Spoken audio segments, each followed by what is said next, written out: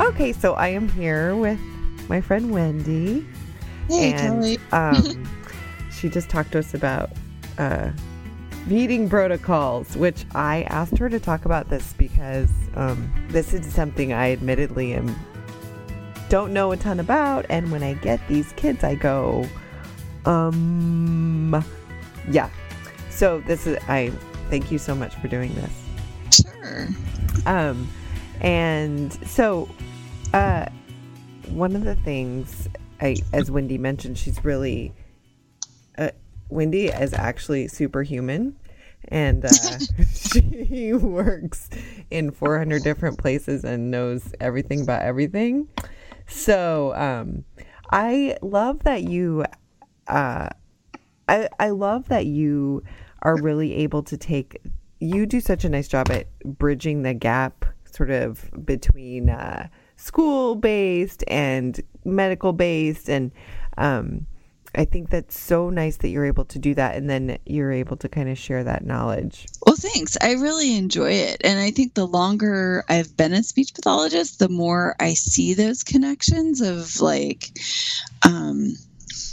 how something like neonatal feeding rhythms then become what you see later for state regulation. And I think that's a fascinating part of our field, that there's so many connections in that oral motor realm between the speech and the feeding. And, if you have a kindergartner who doesn't have their K's and G's and then they also have a tongue thrust. Well, gosh, they've got big tonsils. And what do you know? Right. They also have obstructive dysphagia. And you kind of fold all those pieces of information together to come up with a stronger picture of what you need to do for the kid.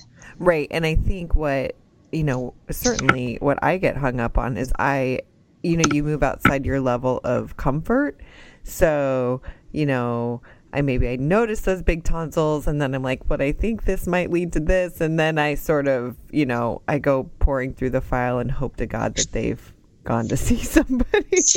Well, yeah, don't we all? I mean, that's like the worst case scenario, to be like, oh, darn, this is like the tip of the iceberg. And I think that's why I wrapped up with the talk with that whole, like, here's the ideal. But in reality, our kids might be dealing with bigger issues within their home, like incarcerated parents and food insecurity. Right. And so then when I come talking about something that seems survivable, it's less of an issue, even in the case of like kids that are in the case of that high schooler, for whatever reason, his parents didn't have a very long life expectancy for him.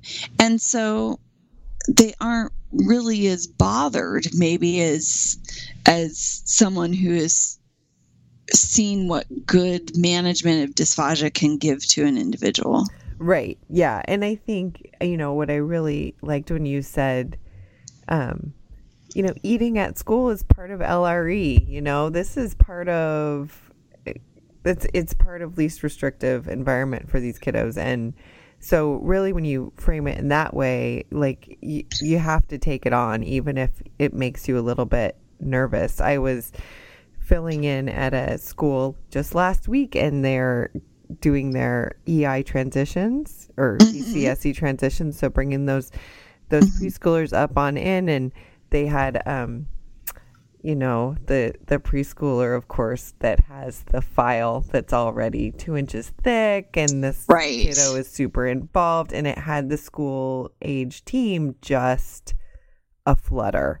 They've got various admins in there, and how are we going to staff for this kid? And this was an inclusion setting, so they were really trying to figure all this out. And a big piece of it was feeding, and the SLP that I was helping out, she was just like, what am I going to do with it? I don't know how to do with this. And she was just sort of at a loss. And so, and of course, in those situations, what often happens, not just with SLPs, but in those complicated kids, sometimes you get in a vigorous game of pass the buck. Right. Like, this isn't my job. I'm pretty sure it's your job. Oh, no, I think it's your job. No. I think it's your job. And it's like the blessing and the curse of it being so multidisciplinary too, because you're like, well, sure, if you as the OT want to take the lead, great. But then I think at some point, me as the speech pathologist really probably has to talk about the oral motor and the pharyngeal swallow, and like, right, exactly. And that there's a little creep there. And then also, on the same token, I can't go it alone. If I'm the only one on the team who wants to address this, and I can't talk about wheelchair positioning for feet. Yeah. There's limitations to my scope of practice too. So you really do have to have everyone invested in a better outcome for that student. Right. And I think we do have this, whether we want to or not. I mean, it's part of our job. And so really, I think sometimes we get into the schools and we think, well, no, that's why I'm in the school, so I don't have to do that job, which I have been totally guilty of saying. Like, I'm like, I don't want to do this. But I've also been in situations, again, where we get a move in, and they, I feel like once you read it in the report, like, you're on. You don't have a choice. You really, it's in black and white, right? Yeah. And even if there isn't an established protocol, which is really what you talked about, which is perfect, because I think sometimes we get these kiddos, whether or not parents took them in, or they're coming out of foster care and they've just been taken in for a new eval or whatever, or you just go digging in the file, because I happen to love file reviews. Because it's my own little like CSI operation. Right. And what it didn't get done. Totally. Yeah, totally. Right. Yeah. And I get to be all judgy. But I'm like, oh, look at this. Look at they didn't do this. But when I am looking at files, and sometimes you're the speech path is the only one who's doing that. And you can see, and especially like I was saying, you can be sort of judgy when you start to look at, these kiddos who have moved from place to place to place, and there's just been no opportunity for follow through. So maybe they had an eval and something got started somewhere and then they moved. And so once you see it there, you got to kind of do it. Right. So I had a question for you though, like, sure. Do you have any great advice about where you might even start to identify a team? Because I have been in that situation where I go, oh my gosh, like, is there somebody in this district? I mean, do you often start, where do you start that conversation? Do you start at the admin level, or where do you start looking to see if there's even anything? I guess this says something about me. I don't think I've ever started that conversation at the admin level. Yeah, right, yeah. A lot of times I'll start it with the people directly serving the child. So I can think of a child in a school district that, again, was non-ambulatory. And so I started that conversation with her IEP team, with her direct service providers. Mm-hmm. And the PT, was very experienced in some motor things, but not comfortable with feeding, and, really said, I can't go there. So then, you find other allies. And then I think eventually, because the rest of the team was moving forward, she was willing to pass it on to another PT in the district who was comfortable with, Mm-hmm. So I don't think you necessarily all have to hold hands 24/7 to like push it through, but you can start to, but I think that's why I ended the talk with talking about timelines too. So maybe your smaller goal is to really be consistently present at meal times to address the biggest issues, of like, okay, well, I'm not going to, because it puts you in the position sometimes of winning the battle and losing the war if you take on too much. So you think, okay, the one thing I need to change in the next month is not having this high schooler drink from a bottle with a slit in it. Yeah. Yes. And so that becomes a conversation that you have with the para that feeds him breakfast, and then with the para that feeds him lunch, and then with the OT, because you two are not in the building on the same day, but you make a trip back to that building to be there when she's there on a Thursday. You know what I mean? Right. Like, yes. It's numerous small conversations, I would say, in my experience, rather than rarely, I think, especially because not everyone's comfortable with this aspect of our profession. I think big meetings put people in a more defensive position. I find my colleagues are a lot more willing to say, oh gosh, you have some experience in dysphagia. Let's, so I'll pull the OT in, but then we'll co-treat, because even if they don't consider feeding their area of expertise, they still are the motor specialist on the team. They still have things to teach me about this kid. Or when I'm looking at, I'm like, hey, I think we can do something different so his head's not in hyperextension. What do you think? And they might, we come to the decision together. And I think by doing that, then you have a lot greater buy-in.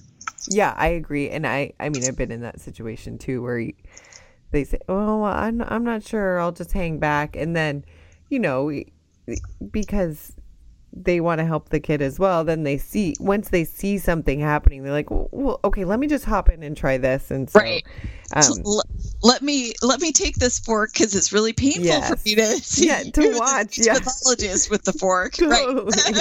I wonder if we could do something. Yeah. So, and I think leaning on other speech pathologists becomes really important too. Like if you're listening to this talk and you're considering a kid who you think has swallowing problems on your caseload, and you're like, the last time I thought about this was when I was in grad school, then pull alongside somebody, Sure. The person who's working with them in the medical setting is more than willing to help out, or, I don't think going it alone is a good way to provide a competent service. And I think we're in an awesome profession. I've never known a speech path to say they won't help. No, not at all. And I mean, even to the extent where you help out with kids that, you have no involvement with, I have absolutely leaned on people in the hospital setting, or I've just done a cold call. Like, I need help. I have no idea. And, email and certainly Twitter and any of those things where you can have these conversations with other clinicians who can really help out. And like you said, generally we're a pretty nice bunch. Right. Helpful. We're helpful. We're not going to leave anybody out there. No, not at all. I was also wondering if you had any good ideas about if somebody does want to boost up their skill set on this. I'm sort of envisioning somebody who has a new job, has been in the profession for a while, but has a new job in a, self-contained high needs classroom, or maybe just, the model in their district changed. That is certainly happening a lot, where we have districts. It seems like that pendulum is swinging back towards that full inclusion model. Right. I know of a couple of districts that are moving that way. And so all of a sudden, you're the speech path who's had Arctic and language kids for 10 years. And now in your building, you're going to have some pretty needy kiddos. So do you have any great ideas for folks? Like where you referenced that portal on APSA. Which is totally fabulous. But I think really dysphagia is a very hands-on experience, and then feeding itself is it's a high-risk activity, and it's also a personal relation. When you're feeding someone else and it's someone else's child, you're stepping into like their most primitive, basic need. That is a parent's responsibility to nourish their child. And so I think as you enter that, it's more practical than some aspects of our profession. So I would say if somebody really, was like, oh my gosh, I'm being asked to step into this by my administrator, or I'm recognizing that I'm the only one who's going to be serving these kids, I would just shadow people. I would call up your local multidisciplinary feeding clinic, wherever your closest children's hospital is. I have had interactions in multiple states with the feeding clinics. They've always been totally welcoming for me to come and spend time with them. Or look for a bigger district in your area and find their feeding team and hang out with them. Yeah, and see what they're up to. Yeah, the hands-on part, because people let you have their feeding protocol as a template, and they'll, kind of learn through that. Doing is probably much more valuable for a speech pathologist in a field than it is to do kind of the academic theoretical piece, because you probably have that, Yeah, right. And so what did you say? When did you say we start? Like, it started popping up in coursework, like the 80s or so? Right. Okay. Both the medical profession, the medical profession didn't even really recognize it as, so it's not been there forever. Our founders, like Jerry Logeman, they're all, the grand dame of dysphagia. Right. All these pioneers are still within our generation. Sure. It's not like we're calling people long gone or something. Like, this is pioneers within our professional life. Right. Yeah, that's fascinating. I don't think I probably knew that, but I don't know if I'd really sort of fully incorporated that thought that yeah, it just is not that long ago. So anybody who you talk to, at most they've been doing it for 20, 30 years. Right. If they were on the forefront. So, so yeah, I think that is just such great advice. And I think, I could really see going into your principal in your building or your sped director or whoever you felt like was going to sign on the dotted line for you, but saying like, hey, I've got all these kiddos and I really want to know more about this. And what do you think? Can I have a sub for the day? Can I go and hang out and do this? And because, that makes a lot of sense to just, because, like having all the coursework, I don't know, it's very foggy for me. I remember something about turning your head to swallow. There's it's there. It's there. Right. It's just right. dusty. Well, and even if you did like an adult practicum, there's not a lot of overlap between, as we know, children are, have you tried to get a 3-year-old to follow your aspiration precautions? That's not how it's going to happen, So it's pediatric dysphagia even is separate than from anything you learned about the adults.